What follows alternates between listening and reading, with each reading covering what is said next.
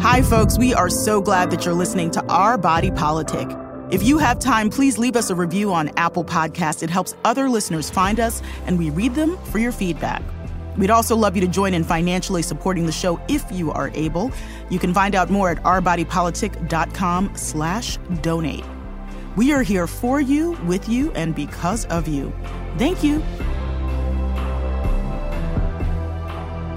This is Our Body Politic. I'm Farai Chidea. Here at the show, we are always looking for ways to connect with others who are just as passionate as we are about politics and how media, law, and society shape them. We launched Our Body Politic during the first year of the COVID-19 pandemic. Social distancing was a must back then. But now we're grateful to connect with listeners in person, which is exactly what we did in Pasadena, California. We joined KPCC's public radio Palooza for a special live show featuring two women of color who are champions of change in their respective fields. MacArthur Genius Award winner and Internet Studies scholar Dr. Safiya U and best-selling author and Palo Alto City Council member Julie Lythcott-Haims. I have been so affirmed by reactions to Our Body Politic. We do our best to fill each show with deep, complex, and joyful conversations. And it was such a joy to be in community with everybody who came out to the live taping. We had a fantastic evening full of laughter, insight, and music. The music provided by the talented singer-songwriter Monica Martin, whose songs you will hear throughout the show. So let's get right into our live show. My next guest is someone I have known for decades, and we have both changed and grown so much, and that is one of the great joys of life, is to see your friends grow and change and evolve. And boy, has what Safiya U evolved into is important and brilliant. Dr. Safiya U is a professor of gender studies and African American studies at UCLA, a board member of the Cyber Civil Rights Initiative, and author of Algorithms of Oppression: How Search Engines Reinforce Racism. It is a must-read, or in my case, a must-listen. I've gotten into audiobooks, much to my surprise. Also, she is the winner of a 2021 MacArthur Genius Award. Welcome, Dr. U.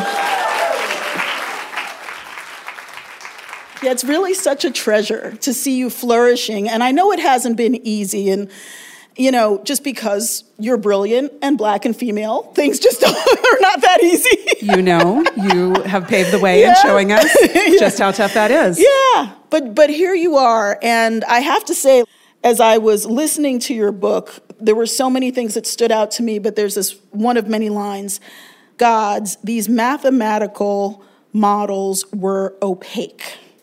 What is the opacity that you're talking about as you talk about these algorithms? Well, first, let me just say it's a thrill. Add this to the bio to get to be in conversation with you. I truly mean that. And it's really a delight to be here tonight with you. So let me just back up a tiny bit and say that I've been writing about technology for the past good solid decade and researching kind of the dark parts, the hidden parts, the terrible parts of the internet, which means I am absolutely no fun at a cocktail party because I will ruin everything for you. And part of what I have been studying for the last 10 years is the way in which we are seduced into engaging with so many different kinds of platforms and technologies, whether it's social media or YouTube or search.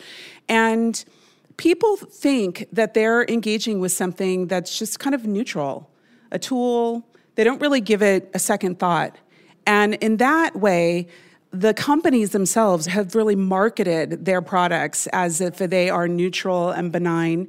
But when you scratch the surface, which I did in my work 10 years ago, kind of looking at the way that women and girls of color were represented in these large-scale digital media multinational technical systems, advertising companies, I found that Black women in particular and girls were highly likely to be exploited, commodified, hypersexualized, pornified, disrespected. And all the while that was happening, the tech companies themselves were narrating their systems as simple tools and putting the onus of the terribleness back on the public And I had to double click on that and say, I think there's actually more to it. And that really led to the writing of the book, Algorithms of Oppression, to kind of explain what's really happening with these technologies to the public.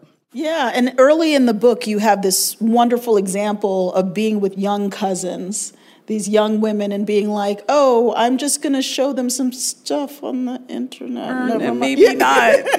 Yeah, that's right. So explain how a search about Black women or Black girls can go terribly wrong in the hands of companies that specifically use the way that search functions to make money. Okay, so this was interesting to me because my daughter was a tween and her cousins were all coming over. So I have the staircase of nieces that I love so much. And I was thinking about things for them to do, and I was pulling up the computer. My husband and I, we're always kind of looking to like, what are we going to do with the girls and kind of get them excited. And they were always on our laptops too. And so I thought, well, let me just kind of do a query. And I was just like, Black girls. It was really kind of off the cuff. It was a benign thing. And of course, I was stunned that 80% of the first page results were all porn sites. Or hypersexualized sites. Now, you didn't have to add the word sex, and you didn't have to add the word porn. Black girls were synonymous with porn, and of course, these were not children. These were women who were coded also as girls. That's like a feminism 101, kind of lesson about the way that women are degraded in our society under patriarchy.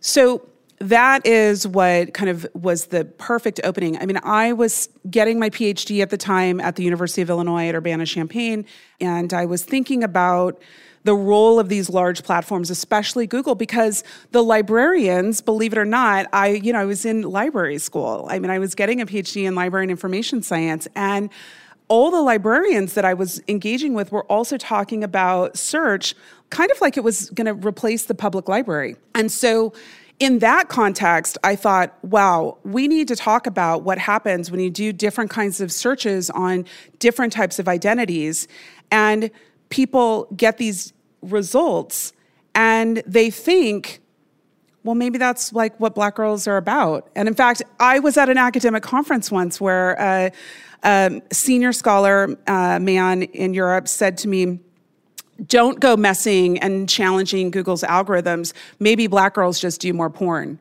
And of course, really, really said that. Of course I believe you because I hear stuff like that, but all the time, right? Okay, so what that also signals is that we live in a society that has naturalized these stereotypes about Black women and girls.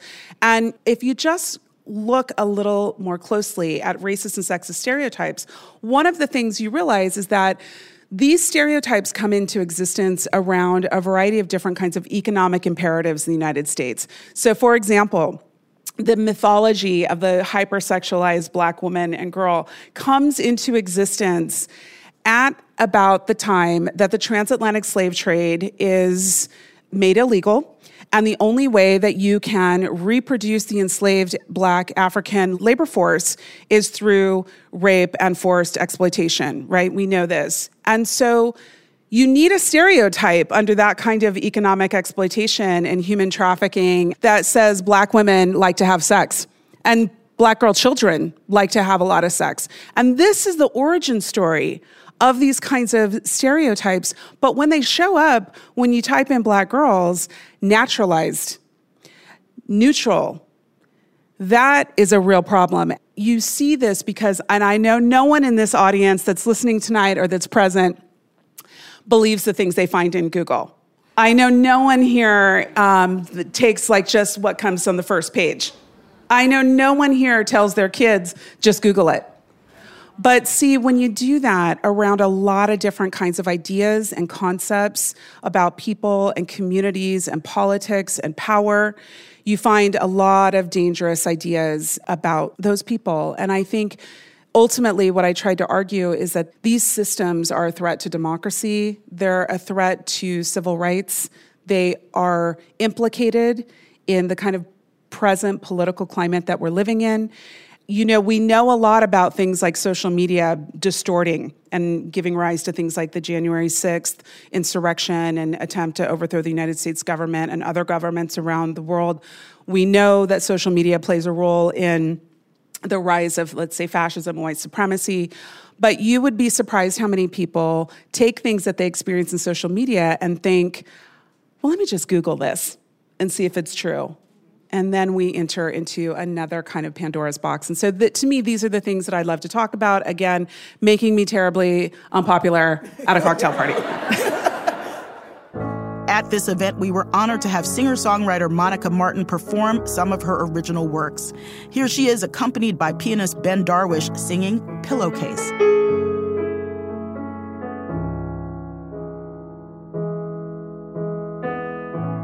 I left my face from yesterday on your pillowcase. I guess we fought in a parking lot. What did I say? I can't recall anything at all, for all I know. We drove the car right through the stars into the moon, but we never did anything beautiful. We never danced along the moon, and we got drunk and yelled in circles. We trashed a darkened room.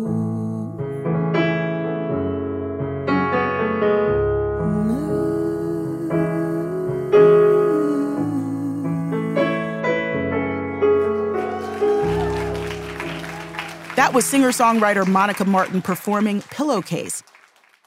I am someone who, really grew up in libraries. It was such a part of my family's culture. And my grandmother did a lot of volunteering at libraries.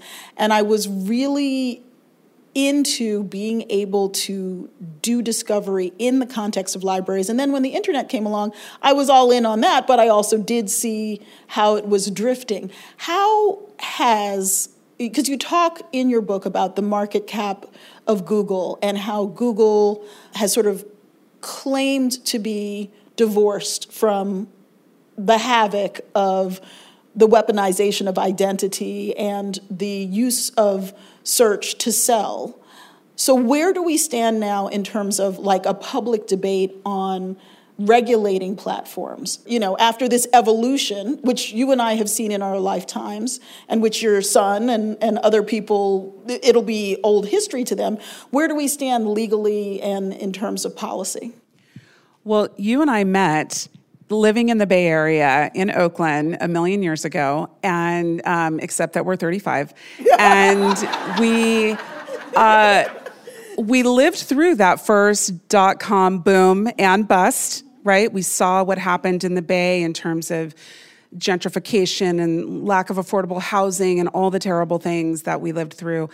And I think that in that era, there was a lot of fascination with the tech industry.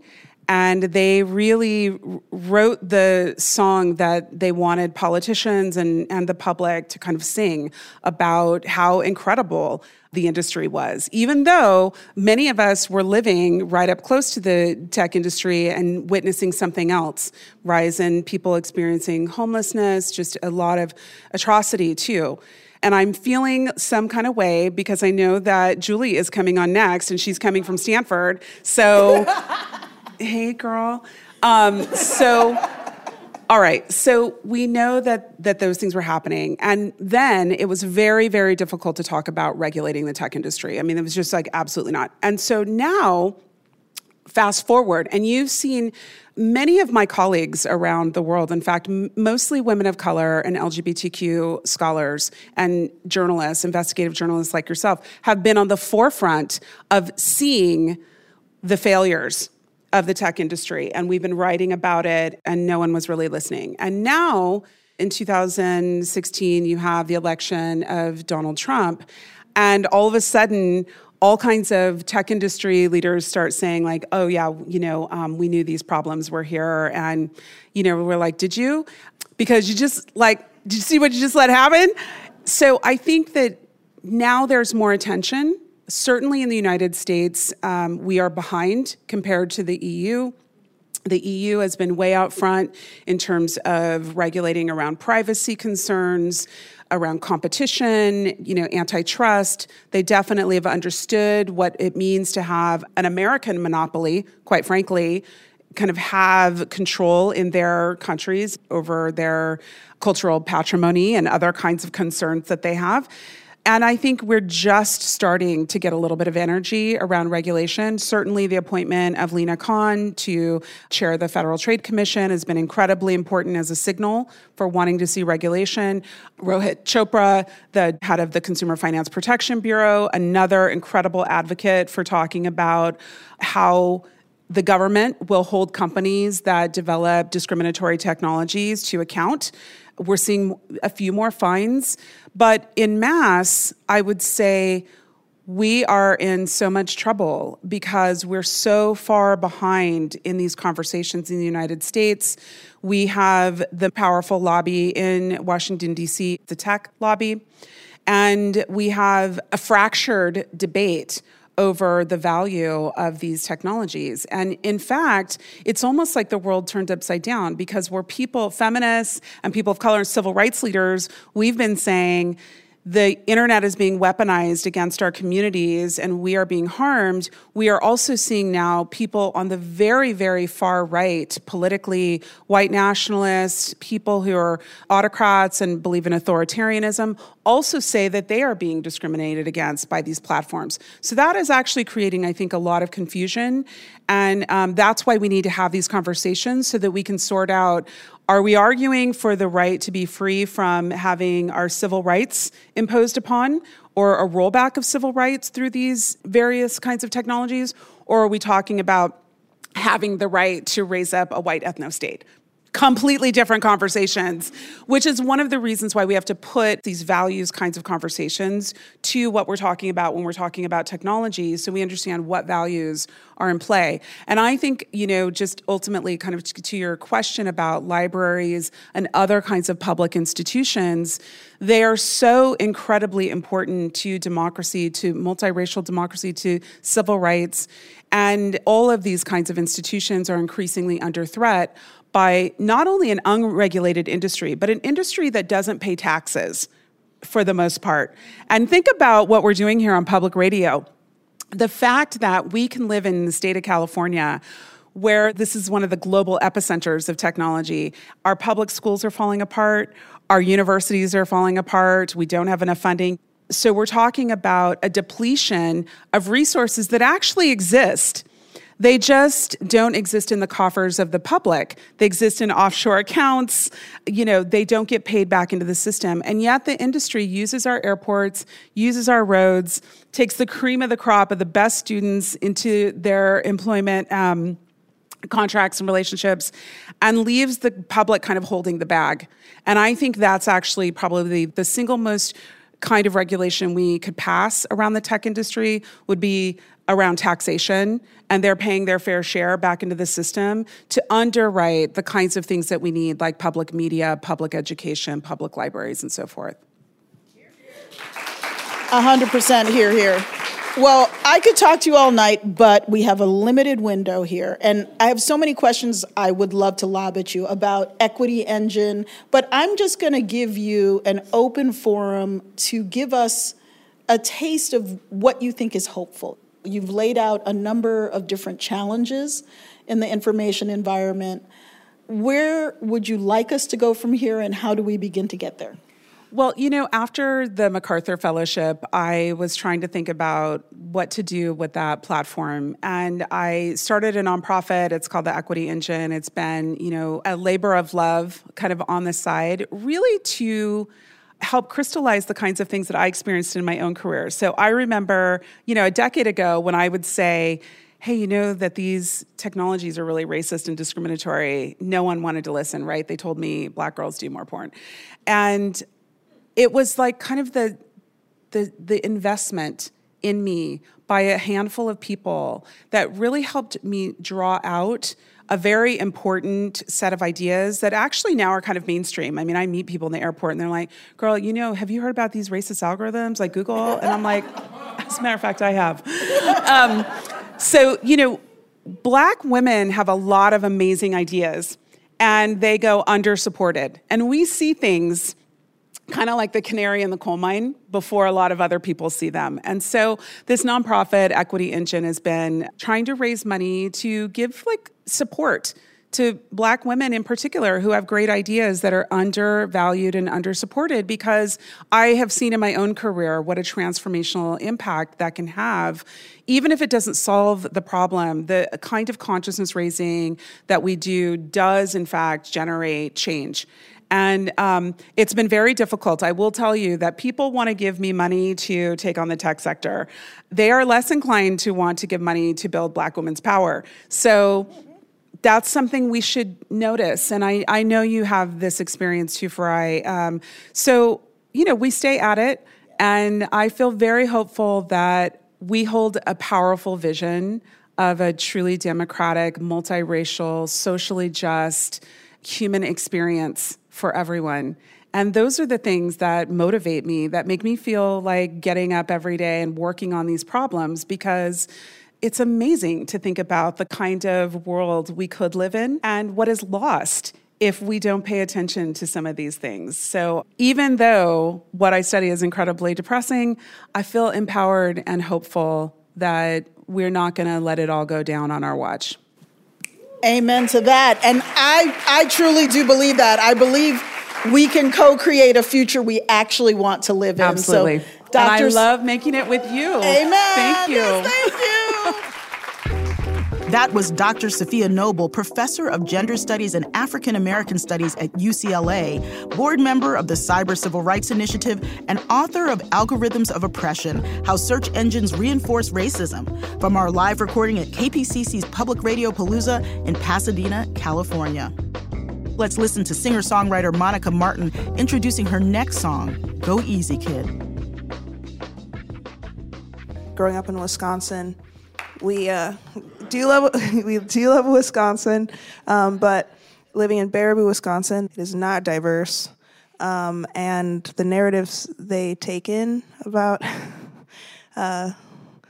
Black people, people of color, it really shaped a lot of my confidence, and I'm still, in my 30s, sort of chipping away at figuring out my identity and stuff. So just having this beautiful example of all these different women of color taking control of the narrative, it's so very special, and thanks for having us.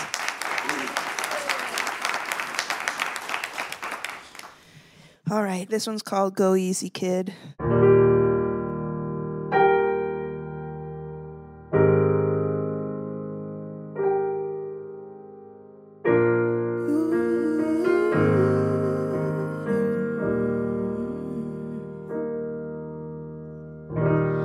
I commit myself to sabotage.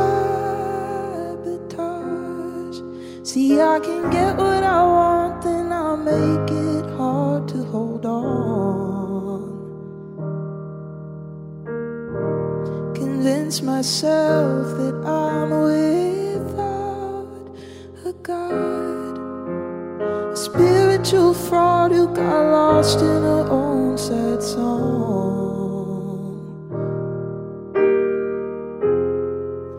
We were talking out back by the garbage cans about dreams that we had in the 5-year plan, missing the mark. We're laughing in the dark, 'cause after all, no one's in control.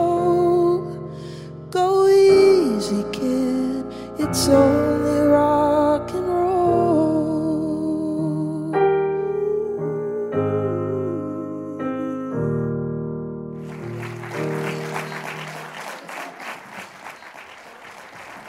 My next guest is Julie Lythcott-Haims, who can give us many lessons on adulting, which I think so many of us need, especially me. Best-selling author of books including Your Turn and How to Raise an Adult, longtime educator and guider of young humans, and also has an incredible newsletter, Julie's Pod, which is really, to me, it's like a wonderful connection. She asked me earlier, like, what do you think it's about? You know, with that level of inquiry, I said it's about where connection meets inquiry. It's asking questions, but also making sure that you know you're held in community, and that means so much. Also, she is a newly elected Palo Alto City Council member. Because it's not enough just to say that you want things done sometimes, which is my favorite thing. Like, hey, can you do that? It's to get them done. So Julie Lythcott-Haims, elected official, welcome. So what does it mean? And I think that you really did such a great job in Your Turn, your book about what it means to actually take on the reins of being an adult. What does it mean to be an adult? To be an adult is not to be a child. When you're a child, you are someone else's responsibility.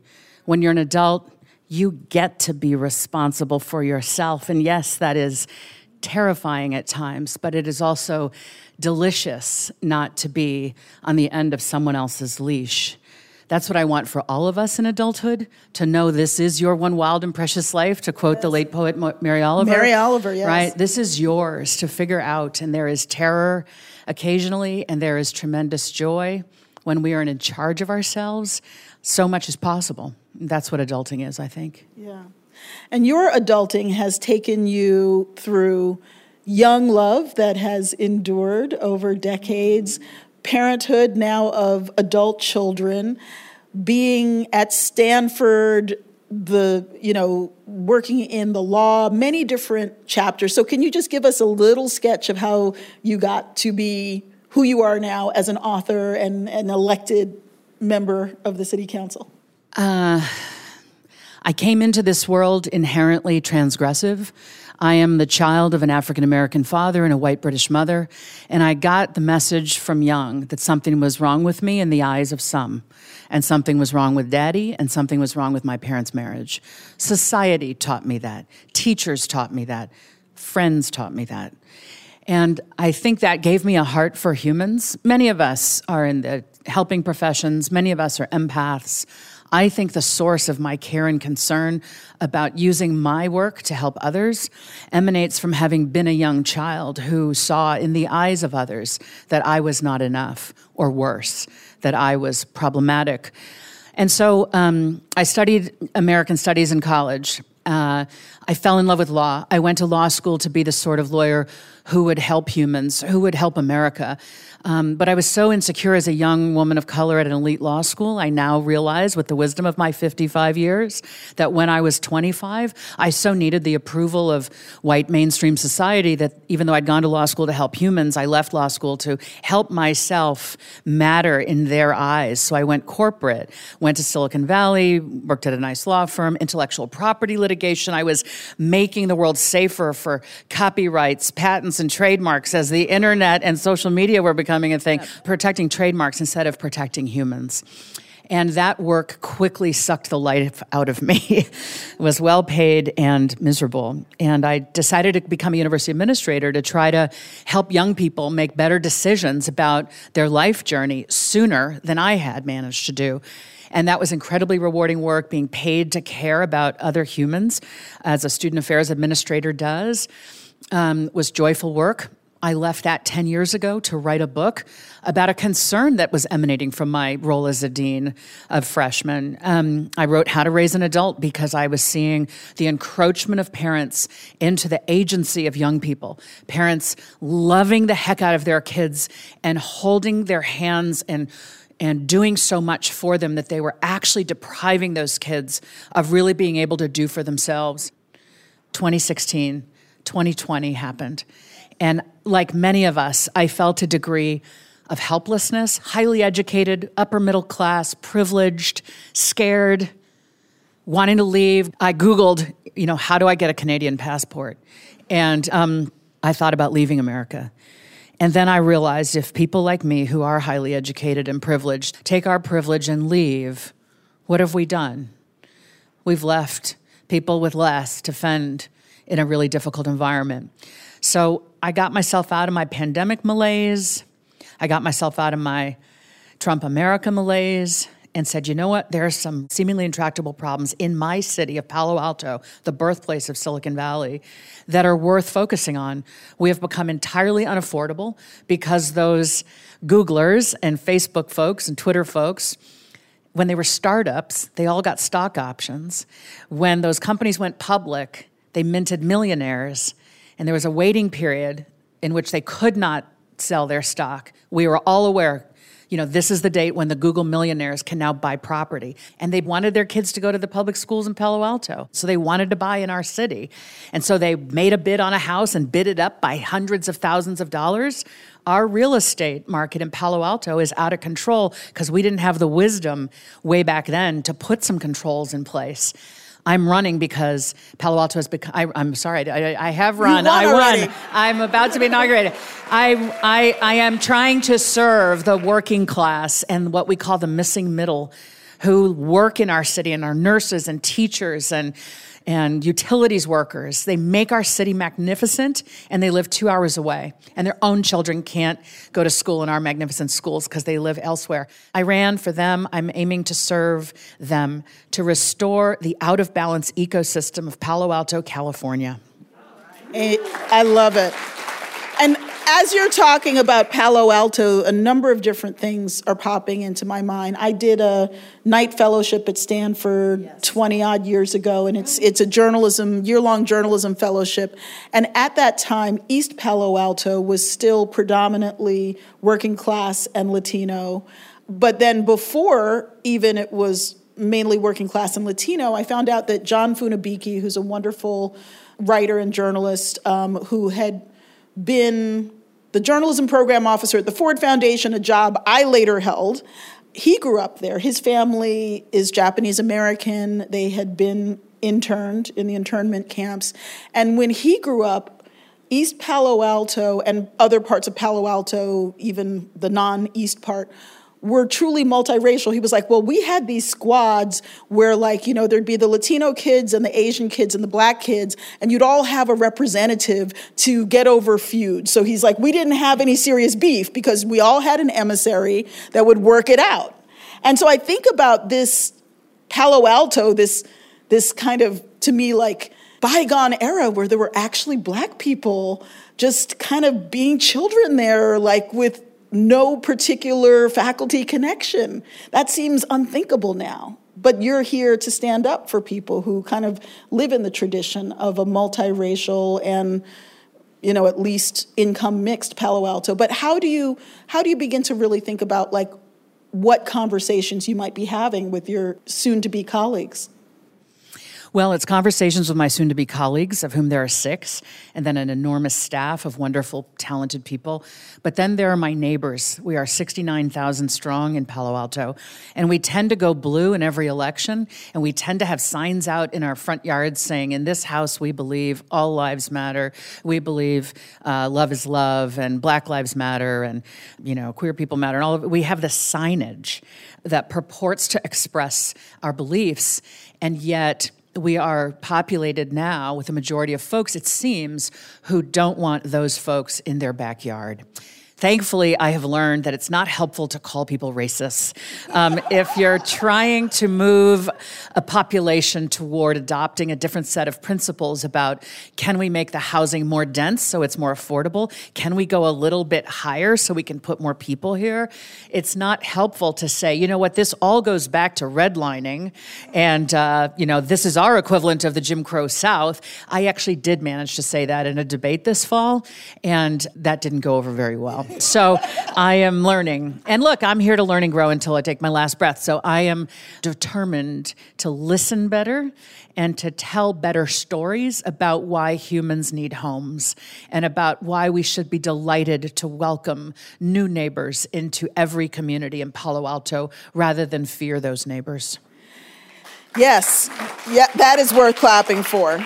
I mean, to me, it's like, I was thinking, a friend of mine said, hey, friend of mine's son just got a job at Google as an engineer, straight out of college. Starting salary was just over $200,000. And there are people pooping on his doorstep in San Francisco. And I was like, yeah, that makes sense because of what's happened to San Francisco.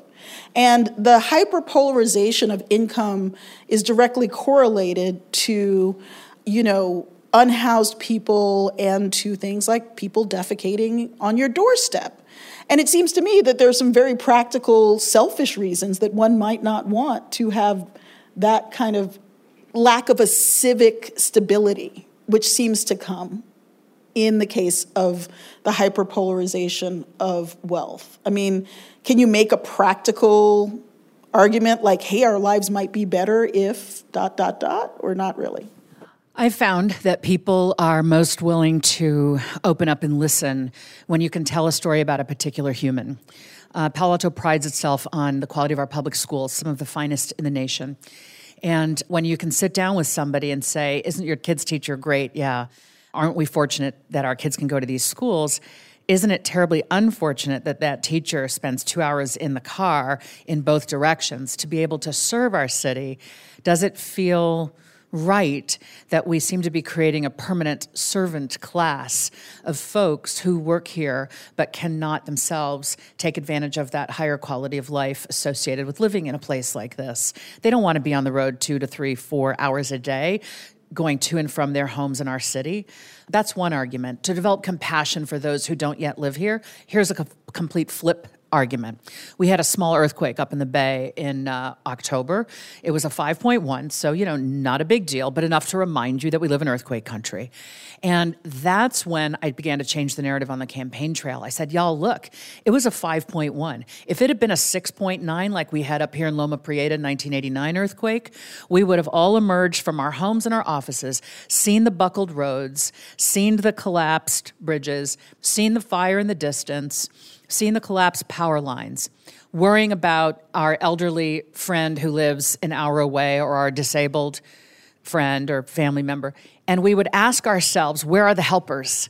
Where's the person who's going to fix the utilities? Where's the person who's going to fix the roads? Where's the person who's going to come be the home health care provider for that person who is homebound? And then the universe is going to tell us, oh, you wanted the helpers to live here? Oh, sorry, they don't live here because you didn't want them before. And so they're not here to serve your community that is now in need.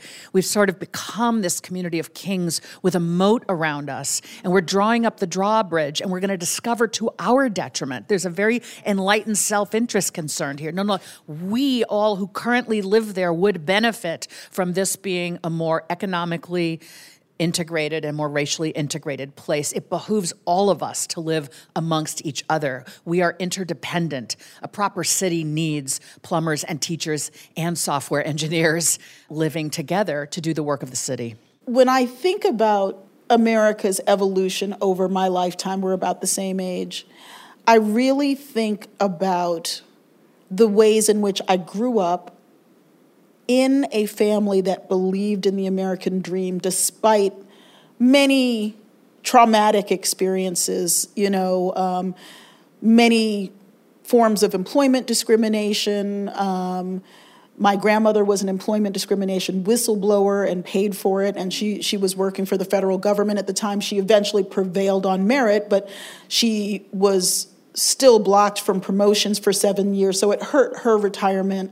And I didn't see a lot of tangible reward to her, but I still tried to live up to that legacy as I navigated my own industry with its own levels of discrimination. But my family believed in the American dream in a passionate way. I wonder if someone who is a teenager today would have the same level of faith. And you, in your work at Stanford, but just also as a public intellectual, deal with this transition point of adulthood. So what would you say to someone who said, who was a teenager who said, I don't know what I should think about the American dream. Is there a dream left? I would say, I'm deeply interested in your thoughts on this. Tell me more. I would try to demonstrate respect, that is, by deep listening. And then I would pause and I would say, you know what? Things look incredibly bleak right now. And I'll give you that. In some ways they are. And yet 2 things I know. Our ancestors most likely endured worse. And there is nothing more powerful than a person who's decided who they are and what matters to them and gives themselves permission to go and solve that problem.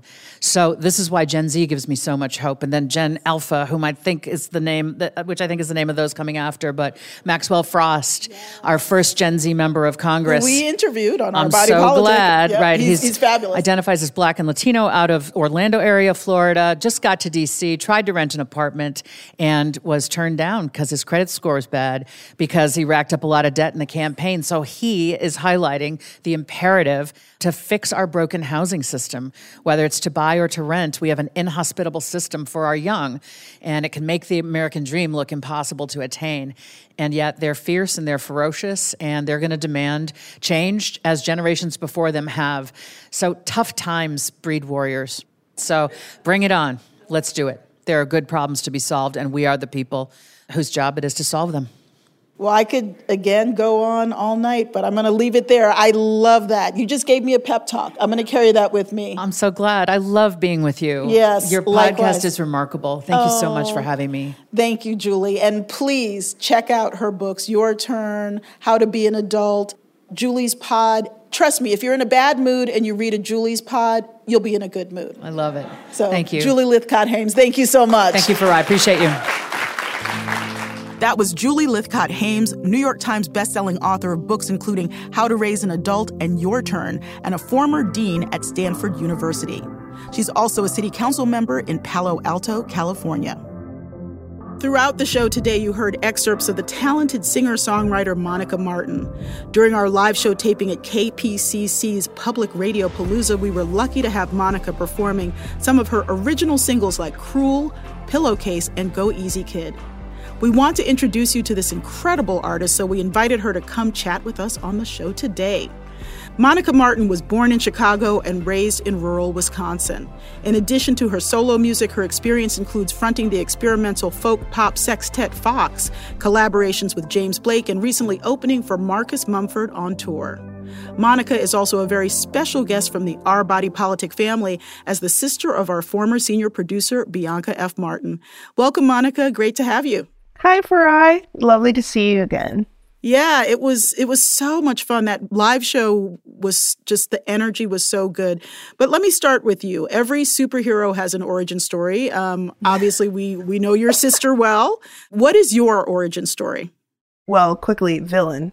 And yeah, like you said, born in Chicago, raised in the Midwest, Baraboo, Wisconsin. My parents listened to a lot of music around the house, so I really always loved it. And I was frankly too shy to sing in school, but I eventually had some really good friends who sort of coerced me into joining the Fox. And then I was like, I like connecting with people in this way. I love singing. I love writing. It's really vulnerable, but it's worth it. So how did you start playing music professionally? I had a good friend named Matt Holman whose band had broken up. I was probably 20, I guess. And he's like, Monica, I know you can sing. You've been singing harmonies to things in my car for a while. I need a singer. You've got a lot to say. Let's do this. So at first I was playing covers of a mutual friend of ours, artist named Sontag. And then I was like, this is kind of strange. I don't know. I want to sing my own stuff. So made a record, and we had sort of this charmed indie experience in Madison. Like, a lot of people came around us and supported us. South by Southwest happened for us, and it was still when magazines were happening. And was this with the band Fox or a different band? This is with Fox. We had a great experience at South by, and it just sort of rippled out from there. So what are you doing now musically, and are you touring?